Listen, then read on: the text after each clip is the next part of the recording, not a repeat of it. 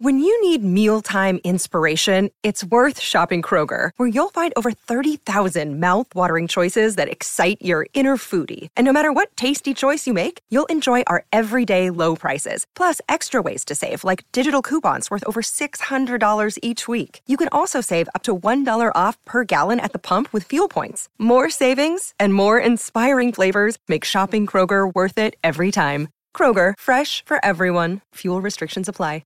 Hello, everyone, and welcome to the SCN NBA podcast for another episode. As always, I'm your host, Luke Sakari, and joining me across the desk is Chris De Silva. Chris, how are you? Good, mate. It's been a while. It has been a while. Yeah. A few circumstances has got in the way of us recording, but AKA footy season. Yeah, well, we all, considering the excuse me, my voice has gone out 20 seconds in. It is footy season, so it is tough to lock down a studio down here at SCN headquarters, but we've found a way to get in. We did. And at the most important time, because the playoffs are really... We're about a week in, or we're about a week in. We're 6 days in, and what are your initial thoughts? We're going to get stuck into each series over the next 45 minutes to kind of give our thoughts on all 8 series. But just initially, what are your thoughts? It's the best time of the year. It really is. It really is. Yeah. And this is what we've been waiting for, Matt. Since last year, we slugged through all the January dog days, back-to-back games in Brooklyn, and now we're here. 16 best teams. Everyone's relatively healthy. For the first time, I think, in a while, there's no real massive players injured. Obviously, Gobert had his thing. Which we'll touch on. Rondo we'll touch on later as well. But for the large part... Durant we'll touch on. Yeah.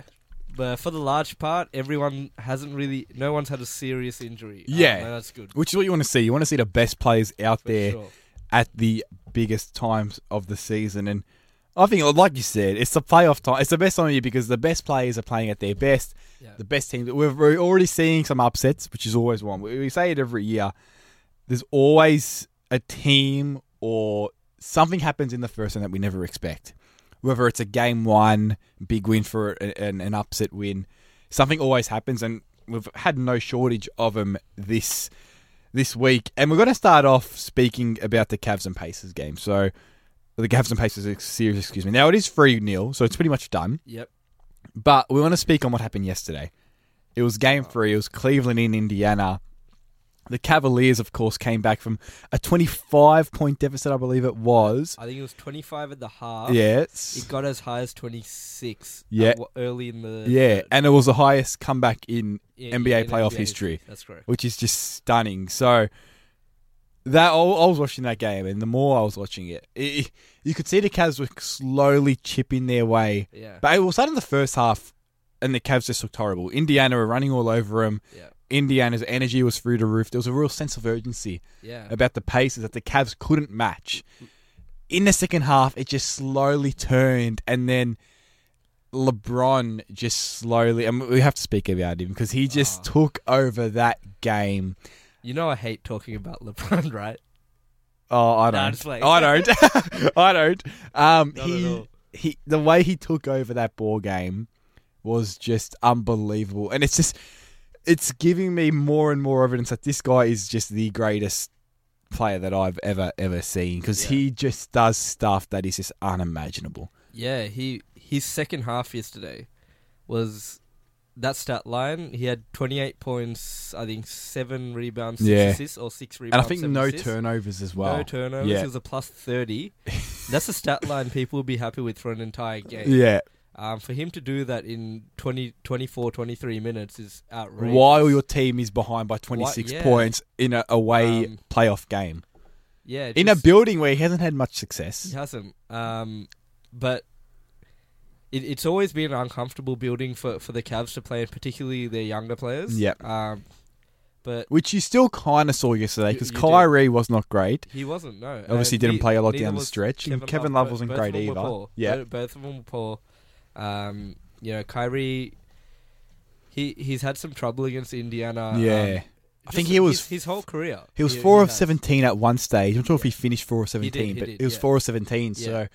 It's not great for your second scorer, your premier scorer. It's not great. Yeah.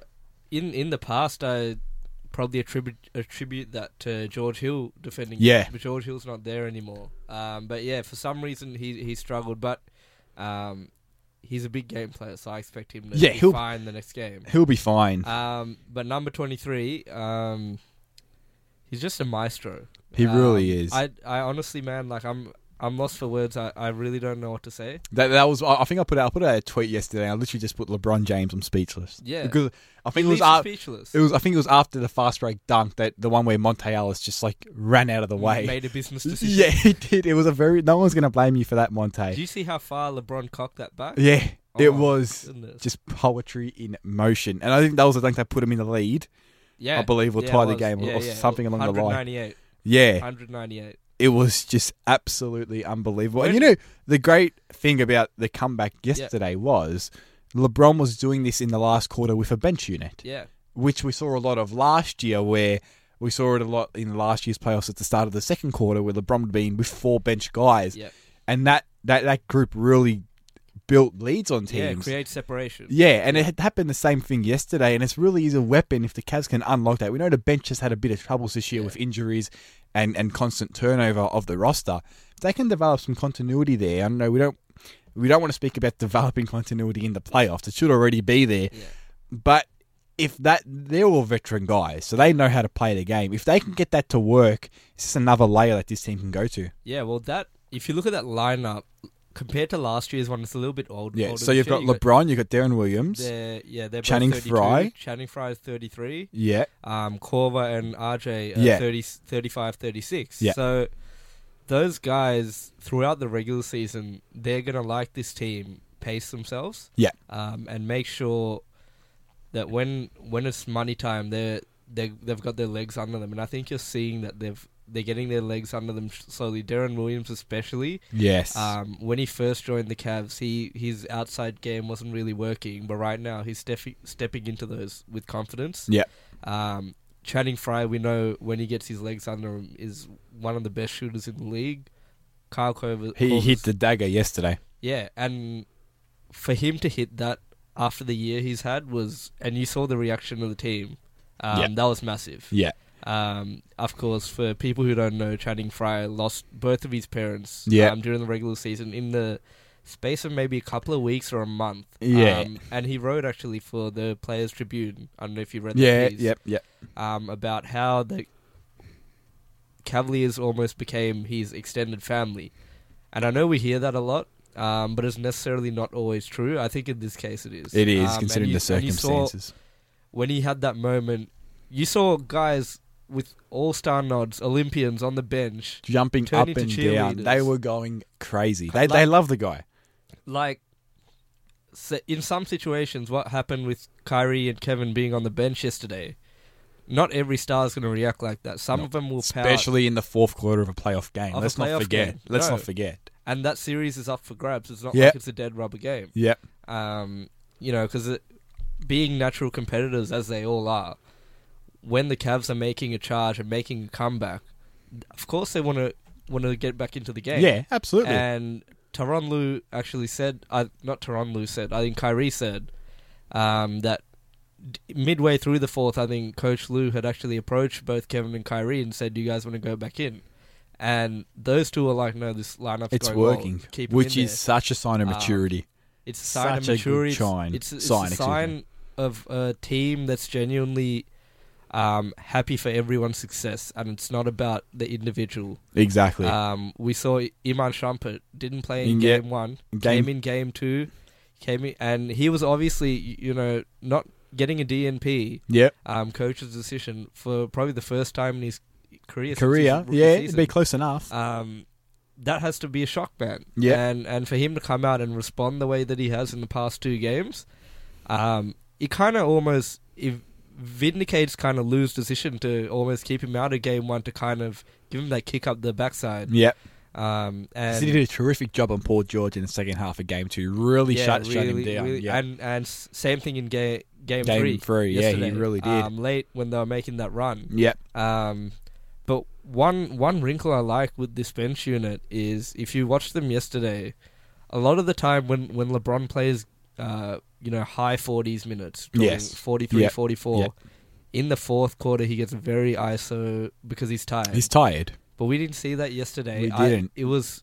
For me, it was we actually saw a lot of it in the first half as did. opposed to the second half, which is strange. But I think the reason for that was he was visibly fresher than he normally is because he wasn't having to initiate. Yeah. Darren Williams was initiating the offense, and LeBron was playing off ball as a cutter, where, as good as he is, that's where he's still most dangerous. Yeah. Where he can catch the ball with a head of steam, and no one's stopping him on the run. And that's the beauty of having Darren Williams, a guy who again is an Olympian. He's played in massive moments. Yeah. So for him to facilitate, and he's not going to turn the ball over, and he's going to make the right pass, and of course he can shoot as well. Yeah, he hit a couple of massive threes yesterday, and he can just set the table. And LeBron doesn't have to necessarily always bring the ball up, and because that stuff's taxing. Yeah. So I think it was good signs. It was good signs that they did it on the defensive end as well, which is something we have to see because we know their defense is a major issue. Has to get better. And you saw yesterday, it's what we all talk about. Me and you spoke about it this week on the 1-3 podcast, actually, that the Cavs aren't great individual defenders. No, they don't have great individual defenders. Shumpert is probably the best individual one-on-one. LeBron, when he wants to be, but we all know with his output and load offensively, he just can't be that guy for 48 minutes on the other end. Yeah. But they haven't got necessarily your Draymond Greens, Tony They don't have a heartbeat of the defense. They don't have those guys. So they have to rely on everyone. They talk about 5 guys being on a string. Yeah. That's what the Cavs have to be. And I think we saw that in the second half yesterday. They were rotating around really well, cutting into passing lanes. I saw Channing Frye get a number of steals. Yep. Darren Williams, they all got their hands in the passing lanes. And they were able to bother Indiana, get deflections. Even if they weren't getting steals, they were getting deflections. And you saw Indiana, as a result, they stagnated. Yeah. And all the beautiful ball movement from the first half was gone in the second half. Yeah. And that limits the potential output of their role players. Yeah. We saw having a big effect in the first half. They didn't do that in the second half. I think if you look at the Cavs defense, it's also a bit of a scheme change in the second half as well. In the first half, you saw they were aggressively trapping Paul George, immediately sending a second man to him. And Paul George, to his credit, was picking him apart. He was like Tom Brady in the first half. Yeah. Pass, swing, corner 3. And me and you were texting at the time, and I remember I had told you that defense doesn't work because of the way LeBron James plays, where he plays that free safety, so he's not really guarding anyone. Yeah, he's guarding space as opposed to someone. The Cavs will rotate out one time, and then the second rotation's not there, and that's what was killing them in the first half, over and over and over again. In the second half, they kind of put Shump on him and relied on Shump to defend him one-on-one. Yeah. Now, still, when he was in the pick and roll, you saw the big man come up and give a soft hedge, but it wasn't as aggressive. It wasn't a blitz. And I think that was the difference because the big man, so Channing Frye, was able to recover back into the paint. And the other guys were all rotating around, and it was beautiful. It really was. And quick word on the Pacers. They're not playing that bad. We've kind of seen that Paul George is trying his hardest, but he's playing well. He's playing like a top 5 player in the league. I think everyone can read the tea leaves on this one. How it's going to end up. Yeah, unfortunately, they're trying the Pacers. It's not indicative of a 3-0, 1-8 matchup because the Pacers are really making the Cavs win these games as opposed to Cleveland just walking over the top of them. They could have been. Listen, yesterday, it could have been 1-1, and they could have been on the cusp of being 2-1 up. Absolutely. If CJ Marshall's shot goes in game 1. Yeah, absolutely. We'll move on to the 1-8 matchup in the East, the Celtics and the Bulls. Now, game 3 is actually live now as we are recording. Let me get a score check. Yeah, so you can get a live score check for you guys who will be listening to this once the game is over. I'm sure it's really helpful. Spoiler alert coming up if you don't want to know the scores. Celtics up 10. Celtics are up 10. Well, there you go. 60-50. 6:15 left in the third. Well, there you go. So, as it stands, the Bulls actually lead the series 2-0, which has been a big, big surprise. Yeah. Big surprise. The Bulls are strange because their regular season had so many ebbs and flows. So many.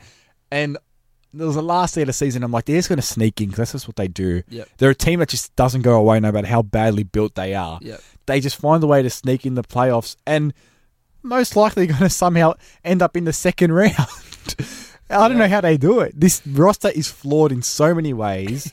Rajon Rondo's playing really well, but he's actually fractured his right thumb. Unfortunately, because he's playing really well. He'll be reevaluated in 7 to 10 days, so he'll be at least gone for game 3, 4, and potentially game 5 if need be. That's a big loss.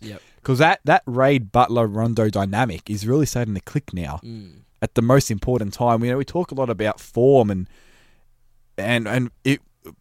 teams that find the form at the right time become so dangerous because they're playing well when they need to. You're seeing it with Chicago at the moment. And I mean, a lot of people thought Wade wouldn't even come back this year because of his injury. Yeah. He made his way back and he's playing really well. What have you seen from the Bulls? Well, how are they doing? And we might mention before we go on, with Boston, I think I'm pretty strong on this. I think it's really hard to judge the Celtics these playoffs because of the circumstances that Isaiah Thomas finds himself in. Where no one's in a position to comment, especially us, how much of an impact that has. We can have no idea. But I think it's pretty safe to assume that their mindset, especially Isaiah, isn't in. It's in somewhere a lot larger than basketball at the moment. That being said, Isaiah's playing really well. That's the thing, though. He's playing well. That's all fair, absolutely fair enough. But Isaiah has an excuse, but does the rest of those guys? I think it would trickle down. Okay. I think it would trickle down. Okay. Yeah. Cool. It doesn't give him a complete out at the end of the day. No. But I think it has a pretty profound effect. Yeah. But that doesn't take anything away from the Bulls. Yeah. Because the Bulls are still heavily overmatched in this series. And we were talking about this the other day. You mentioned that you kind of said it's not that much of a surprise to you. Yeah. Because they've actually got the best player in the series. Yep. Well, in the way I look at playoff series, right, when you've got the best player in the series, you've always got a chance. And the Bulls have that in Jimmy Butler. He's undoubtedly the best player on both sides. Yeah. Isaiah's probably a close second. And they've just got experience. Guys who've got that know-how that Boston hasn't got yet. D. Wade, we saw it last year as well with the Heat. Yeah. He was in a slumber all year. And when it came, he single-handedly got him almost... Yep. Did they win that first round series? I think they did. They did.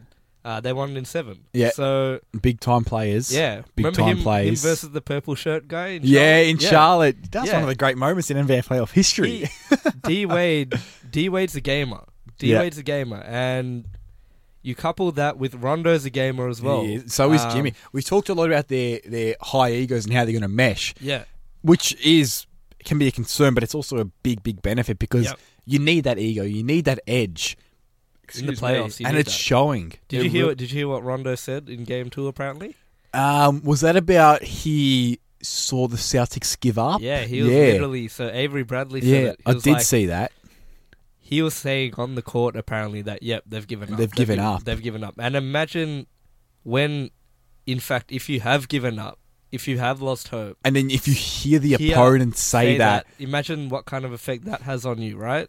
And that being you're a number 1 seed, and they've got that whole expectation of being a number 1 seed as well. Yeah. So yeah, the Bulls. In some ways, it's not a surprise because if you look at this team all year, they've played up to good opponents and played down to the level of poor opponents. Yeah. And here they are playing up to a good opponent again. Yeah. I think the season series for this was 2-2, if I'm not mistaken. They match up well against the Celtics. Yeah, they really Robin do. Lopez is killing them on the boards. And we all know Boston's rebounding issues. And it's a nice matchup for the Bulls because they can exploit a lot of their strengths as opposed against Boston's weaknesses. And you see in the playoffs when in the regular season's a time to run your nice sets and fancy handoff plays or whatever. In the playoffs, it comes a lot down to matchups and trying to exploit switches.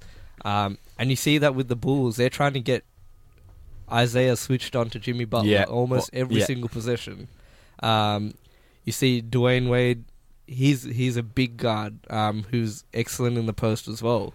And you see, like last game, I think game 2, I saw Marcus Smart, who's another guy who's really good in the post, and normally takes a lot of guards in there and finishes.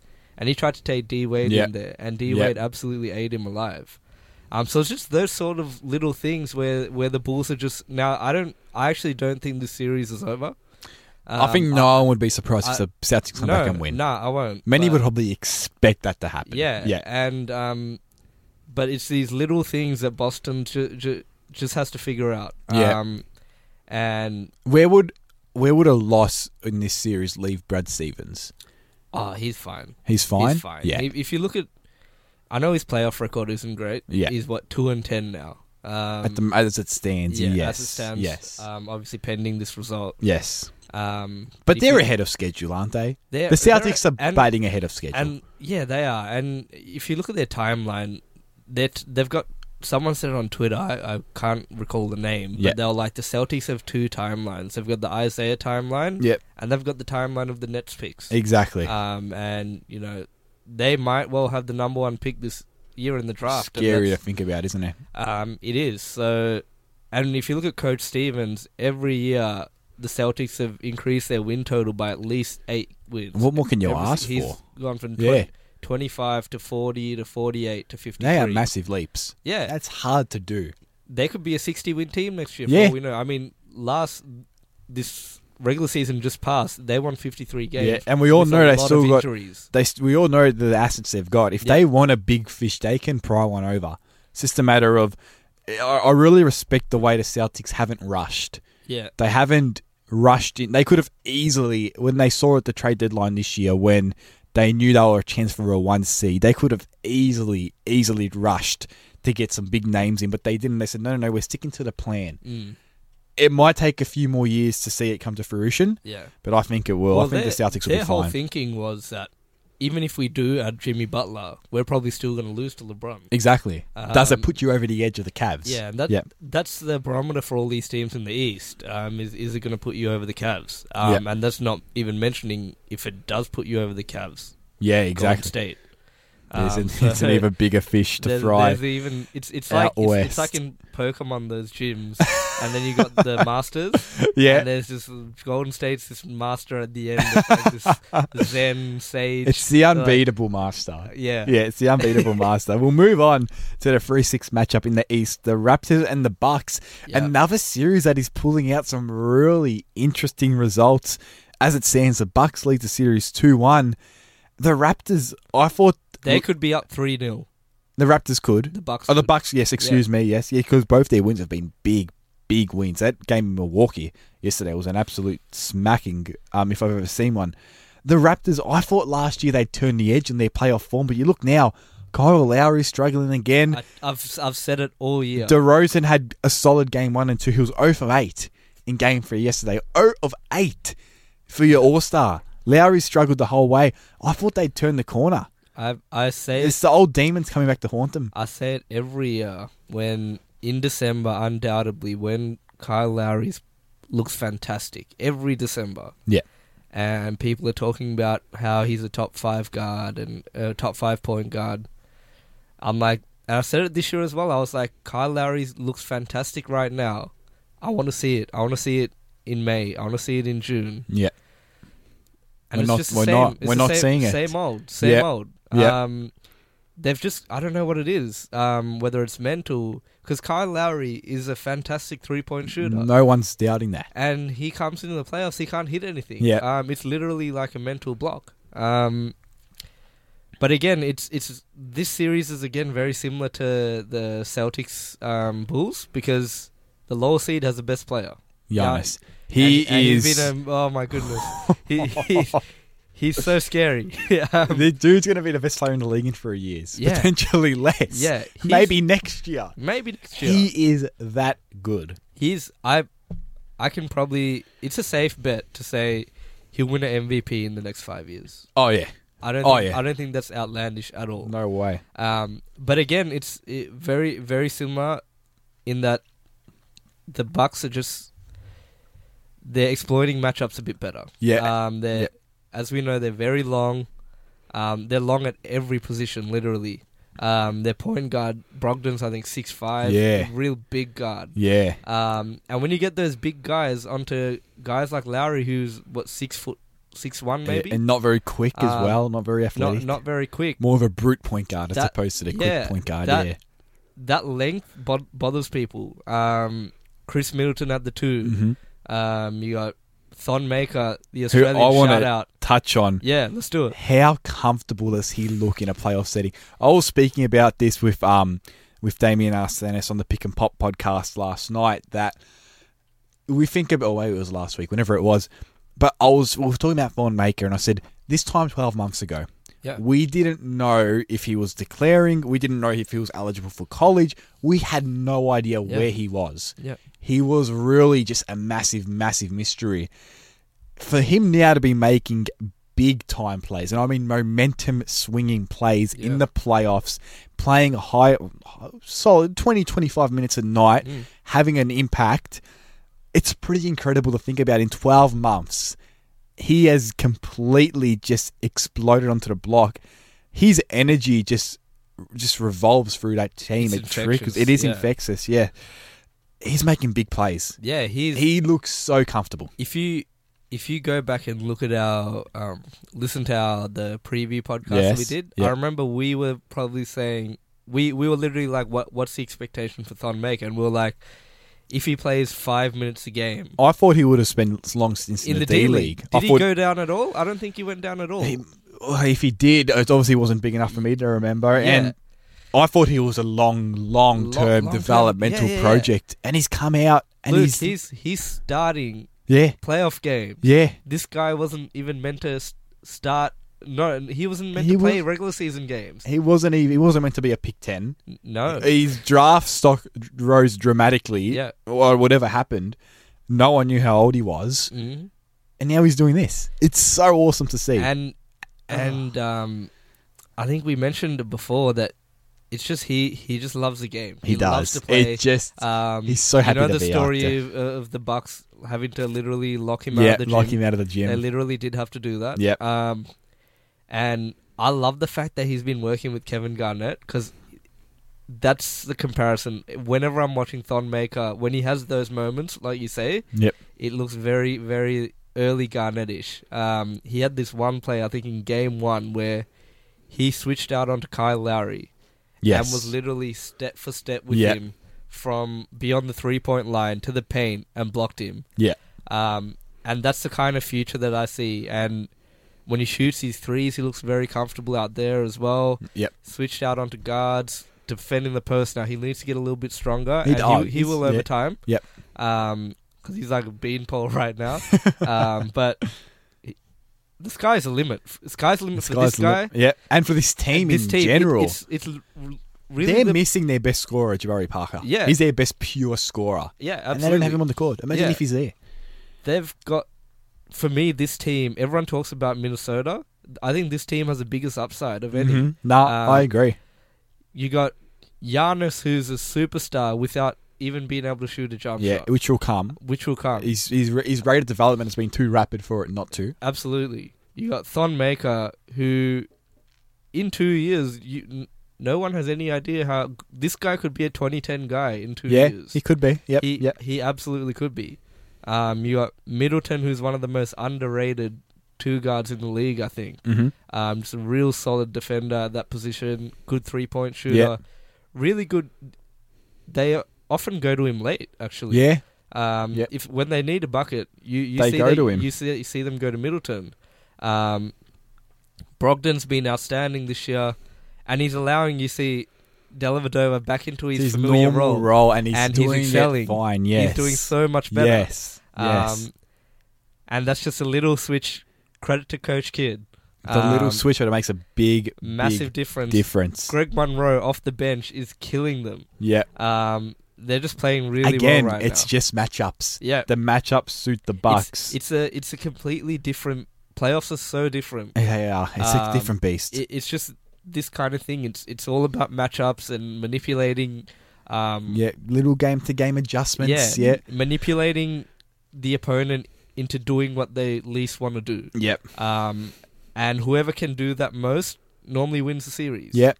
And if you look at the finals last year, Golden State plays the better brand of basketball, if you will. But the Cavs try to put Curry in every pick and roll. It was very simple. Took him out of their comfort zone. It was very simple, but it worked. Exactly right. They just dumbed it down. Curry switch, pick and roll every single time. Got him in foul trouble, got him tired, impacted him on the other end. And that's just where they're so different to the regular season. Yeah. Moving on to the 4-5 seed in the series in the East, Wizards and the Hawks. Wizards are up 2-0. John Wall... It's a close 2-0 though. It is a close 2-0. And John Wall and Bradley Beal are really clicking. They are John Wall has been outstanding. He's awesome. He's playing like an MVP. What do you have? 32 and 14 in the last game. Something of the like. 31 and 9 one game. He looks faster and stronger than any player on the court right now. Yep. He had that stare down to Dennis Schroeder in game 2. It was kind of just setting in his place. We can't repeat what he said, but we can't. But you can read lips. You can figure it out if you see the vision. Does anyone in the league like Dennis Schroeder? I don't know, including his teammates. Like everyone, he's very antagonistic. Everyone in the league hates Dennis Schroeder. Even his teammates. Even Dwight Howard hates Dennis Schroeder. No one likes him. Well, except for the Hawks GM. Yeah, well, Bud. It's not working for him at the moment because they find themselves down 2-0. And but you look at this series. For me, this is about where we say again, controlling the game and trying to make it in your favor. Yeah. This is a battle of paces. So right. The Wizards want to run as fast as possible, get up and down the court, shoot transition threes. John Wall get to the paint, break down defense, kick out. That's what they do. On the other hand, the Hawks want to slow it down. Yeah. Because they've got, Dwight Howard's a bit of a plodder now. Millsap's not the quickest. Schroeder's pretty quick, but overall, when they're a good defensive team, when their defense is set in the half court, transition, they struggle a little bit. I think they made a little bit of a switch putting Hardaway in the starting lineup. In game 1, didn't quite work. But that same starting lineup, when they put Bazemore in for a bit more defense, played really well. And that's when they were able to come back into the game. Yeah. Their bench unit that terrorized the Cavs at the end of the regular season. Did. Yeah. They're playing really... Mike Dunleavy is just reached into the fountain of youth in Atlanta, and he's just playing outstanding basketball right now. Muscala's playing well. On the Wizards side, Bogdanovic has been outstanding. Yeah, their bench is really picking up when they need Brandon to. Jennings has been really good. Yep. Really good pickup for them. It's 2-0, but it feels like a 1-1. It does feel like something that's going to go to distance. It's one of those series where people always say the series doesn't begin until someone wins on the road. Yeah. And game 3, I think if Atlanta can win that, then we've really got a series. Yeah. Millsap's been outstanding as well. As he always is. But you see, when they're playing that fast pace, going up and down the court, Marcin Gortat was beating Dwight Howard up and down the court. Yeah, he was. Which is amazing to think. 7-8 years ago, Gortat was his backup in Orlando. Yeah, it's funny. And it's funny how things turn, don't they? If you had a choice, a lot of GMs would probably take Gortat. A lot. Now. Although now, yes, but back then, no. Well, not even a question. Not even a question. We'll move on to the West. We spent a lot of time on the East. Yep. Move on to the West. Golden State on Portland. Don't think we need to spend much time. I think it's pretty obvious Golden State just in a league of their own. Portland made their run with Nurkic. Now he's out. Without Nurkic, they're just not a team that was in the first half of the season really struggling. And Golden State, they need him. I don't know if he'll come back game 3. Even if he does, I don't know how. I don't know how much you can salvage of this series. Golden State with or without Durant. They're clearly on another level. I have them on another level over everyone else in the playoffs. They're in their own tier. Yeah. I'd say, man, I love Draymond Green, man. He's so awesome. Defensively, I don't think, and I've raised my hand, I haven't covered the league for that long at all. Mm-hmm. But I haven't seen a guy who has been this big of a game changer on the defensive end in my time watching basketball. Yeah. Now I didn't see Scottie Pippen. I didn't see Pete Garnett. I didn't see those guys, and I know there's great defenders that have come before, but this guy's one of the all-time greatest defenders to ever play the game. I think we can so say versatile. So versatile. He's as good playing as a 6-footer as he would playing a 7-footer. Yeah. Does that make sense? Yeah. He's awesome on the perimeter when he switches out. In the paint, in transition, you see this guy gets his hand on everything. And you see when the Warriors are locked in, when him and Iguodala especially, when they're really locked in on defense, you literally cannot even dribble a ball there. They hound you so much. You can't dribble a ball on the side of the court that Draymond Green is. You literally have to go to the other side and seek out Klay Thompson or someone. They're just awesome, and they're doing it without arguably their best player, Kevin Durant. Arguably one of the best players in the league. Yeah. It's crazy to think about. With the Warriors, we know how important Steph is. We've spoken about it so much this year, last year, for the last 3 years, really. We know what Durant brings to the table, but for me, the single most important guy that they cannot afford to lose is Draymond Green. Yeah, he's the heart and soul. If Draymond Green, God forbid, gets an injury or something, this team literally, I don't think, would make it out of the West. Yeah. What he brings to the table is so important. And it's so different as well. So different. Yeah. We spoke about this week. You can't replace that. We spoke about this week how your leader sets the tone. Yep. And because Dre goes at 100 all the time, he forces these guys all to get there. Because I'm sure they would love to coast. They would love to coast and take it easy. Yeah. Draymond doesn't allow that. And that's what makes this team great and unique. Yep. We'll move on to the Spurs and Grizzlies. You can just take that for dad. I had to get that out. That was one of the great press conferences of all time. I love Coach Fizz. That was awesome. Do you see the cheer he got in game 3? Oh, who got cheered more than the players did? They're going to build a statue, erect a statue outside of the FedEx Forum tomorrow. Give him the key to the city. Yeah, he's might as well be the Lord Mayor. It worked.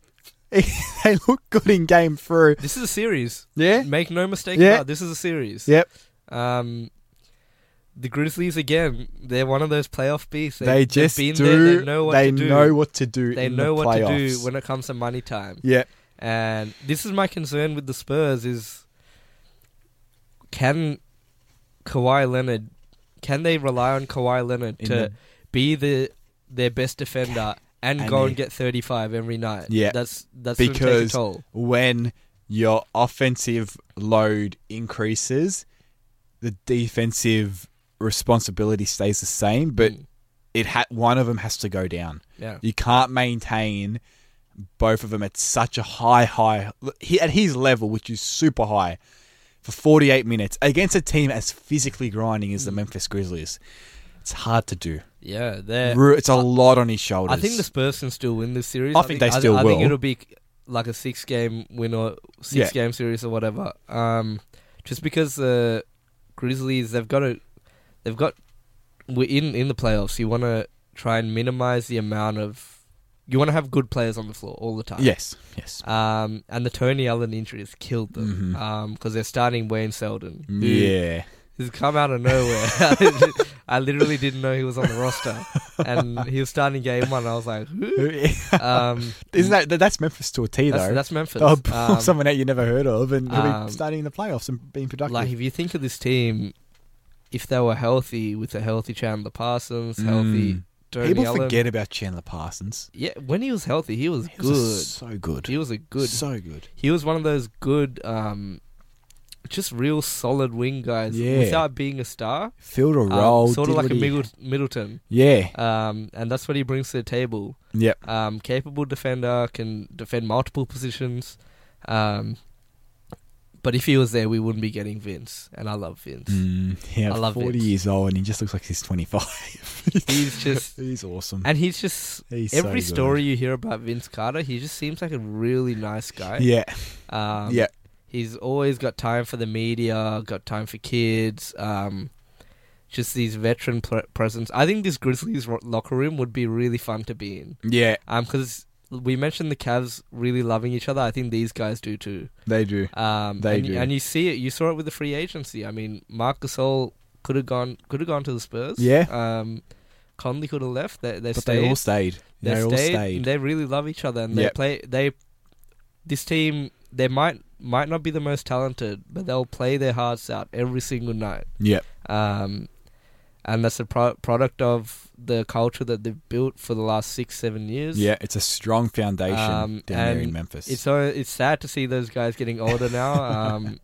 Because it would have been nice to see him have a bit more over these past 6-7 years, have a bit more success in the playoffs, because they haven't been that great in the playoffs. Yeah. But you know that they're always going to provide something really tough for the opposition. Now we've got to fit 2 more series in about 5 minutes, so and they're two pretty big series: Rockets and the Thunder. Yep. I want to start off here.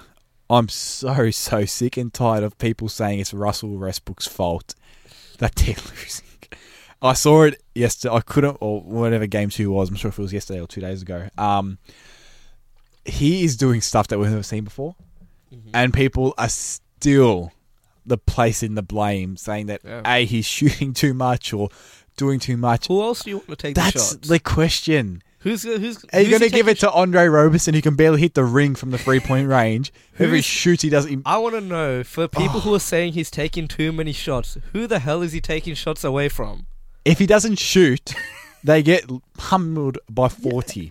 Listen... Against a high-powered Rockets team who are playing really, really well. They're playing really well, and the Rockets won Game 1 in a canter. Yeah. Game 2 was close. Game 2... This is the point where I literally saw Russell Westbrook's... I saw his whole problem that he's had this season. They were up, and Westbrook was playing awesome at the stage. Yeah. I think he was on at or close to a triple-double. He was shooting over 50% from the field. So he was being efficient. Yeah. And he was hitting his outside shot. He was having one of those games. And they were up 86-74. Yeah. And Coach Donovan decided to give him a blow. And it was the game was, how long was it? At this stage, I do remember. Late third. Yeah. Probably 2 minutes left in the third. Yeah. Perfect time to buy your star. That's a perfect time to get your star some rest, because that also goes into the 3/4 time break. Yep. So you might think this is off for 2 minutes. That a little bit. That extends to about a 5-6 minute break, which is a big block of time in a playoff game for someone of Westbrook's caliber to get rest. Yeah, and once he gets that and comes back, he's fine for the rest of the game. Yeah. So they were up 12. Yep. Literally within 45 seconds to a minute, that lead was down to 3. Yeah.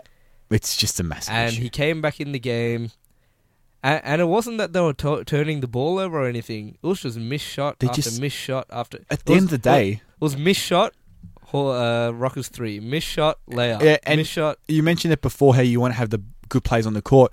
They're just not good without him. No. We analyse the game science. so much. Look at the matchups and this and that. At the end of the day, they're just not good. No. When it's on the floor, they're not good. Yeah. And so you know what, if you're the star and you're sitting on the bench, you've worked your ass off to build this 12-point lead, which is not a small lead. No, especially against a team that's that high powered as the Rockets. And you're like, okay, I'm gonna sit, and that lead's literally gone before you put on your practice warm-up jersey, top. Your warm-up top. Of course, you're going to come into the game and say, heck, I'm going to take every single shot. Yeah. I don't blame him. No one can blame him. All this... You know who often talks about all this stuff? Yeah. It's all the Warrior fans, and I don't understand. Like, you got Durant. Like, why is there this saltiness to Russell Westbrook? I don't understand. Who knows? The Rockets moving forward, just moving off Westbrook for a moment, they're doing what they have to do. Yep. They're controlling For them, they have to get out of this series as quick as possible. Yeah. Because you don't want to extend this. No. They're at the moment they're doing what they're doing. They're taking care of a team that they should be taking care of. Yes. They're all playing up to their standards. Yep. They could make some noise. Yeah. They could make some noise. Yeah. Because they're looking like a team that could definitely cause an upset in the later rounds. If they're the third seed. Correct. If they could potentially play the Spurs or the Grizzlies next round. And both matchups that are pretty favourable. Yeah. Yep. So the window is open. The window is open. Yep. We'll move on to the last matchup that we haven't touched on, the Clippers and the Jazz. A really intriguing matchup. Yeah. Tied at a game apiece as we're recording. This got a hold. This was interesting from the outset. I predicted this one to go 7. Within 10 seconds, when Rudy Gobert went down in game 1, he got real interesting. Which was just devastating for him. He's been he should win the Defensive Player of the Year, in my opinion. For him to go down in a knee injury that looked pretty serious, 20 seconds into the game was just absolutely devastating. They did go on to win that game, the Utah Jazz. So Joe. Yeah, he's awesome. Game 2 obviously went to Clippers. I was watching game 2. I think the Clippers are up by about 8 with about 45 seconds left. I'm like, they're going to blow this.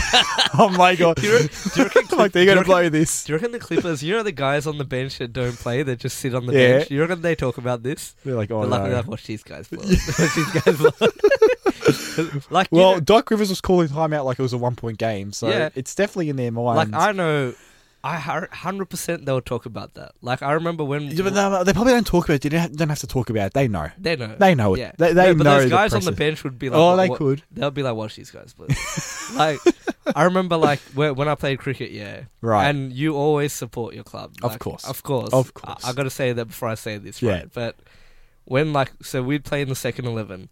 Right. And when the ones, like... Because the ones would do certain things that we thought were, like, stupid. That's like, if you change this, like, obviously you'll win. Yes. And they didn't do it, and they'd lost. And we'd just be like, ha, they lost. Like, of course. Like, they're not going to change this, they lost. Good. Yeah. It's like that sort of thing. So they just know. They'd be like, watch these guys blow. Who wins the series from here? I can't split them. Well, it depends on Gobert. I think if Gobert doesn't come back, I'm favouring the Clippers. Yep. Again, just... They've got that playoff know-how. Yeah, they really do. Their know-how only extends to the second round, but they got know-how. They got know-how for the first round. I could wanted to touch on, we spoke about Von Maker before, it's just another Aussie. Joe Ingles. Now, This is a guy, he's 28, 29 years old. Mm-hmm. Hasn't got a lick of athleticism in his body. He's going to get paid. He's slow.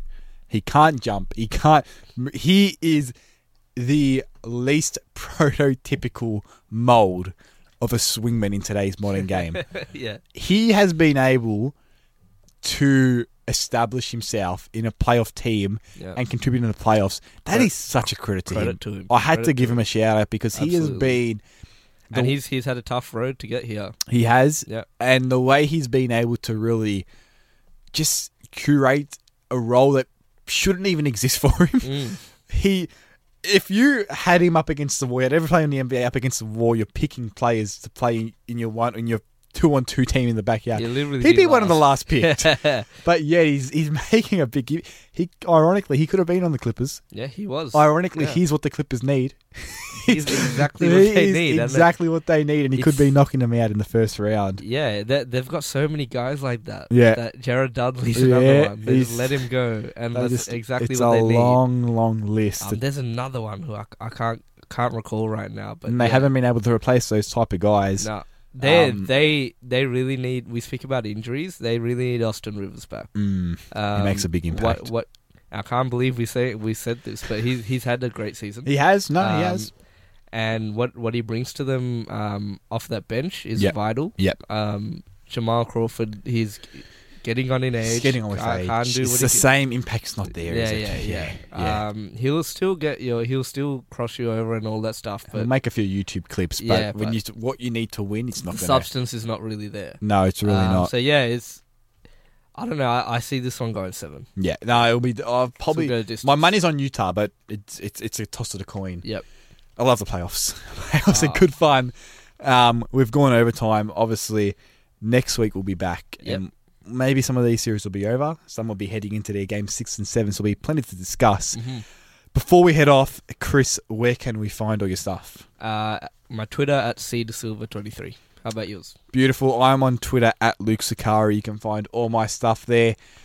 Until next time, folks, enjoy the playoffs. There's plenty of intriguing stuff to watch. And we'll catch you next time on the SEN NBA podcast. Whether you've overdone it at the gym, at the dinner table, or on the couch, AHM Health Insurance have a cover for you. Join direct at ahm.com.au.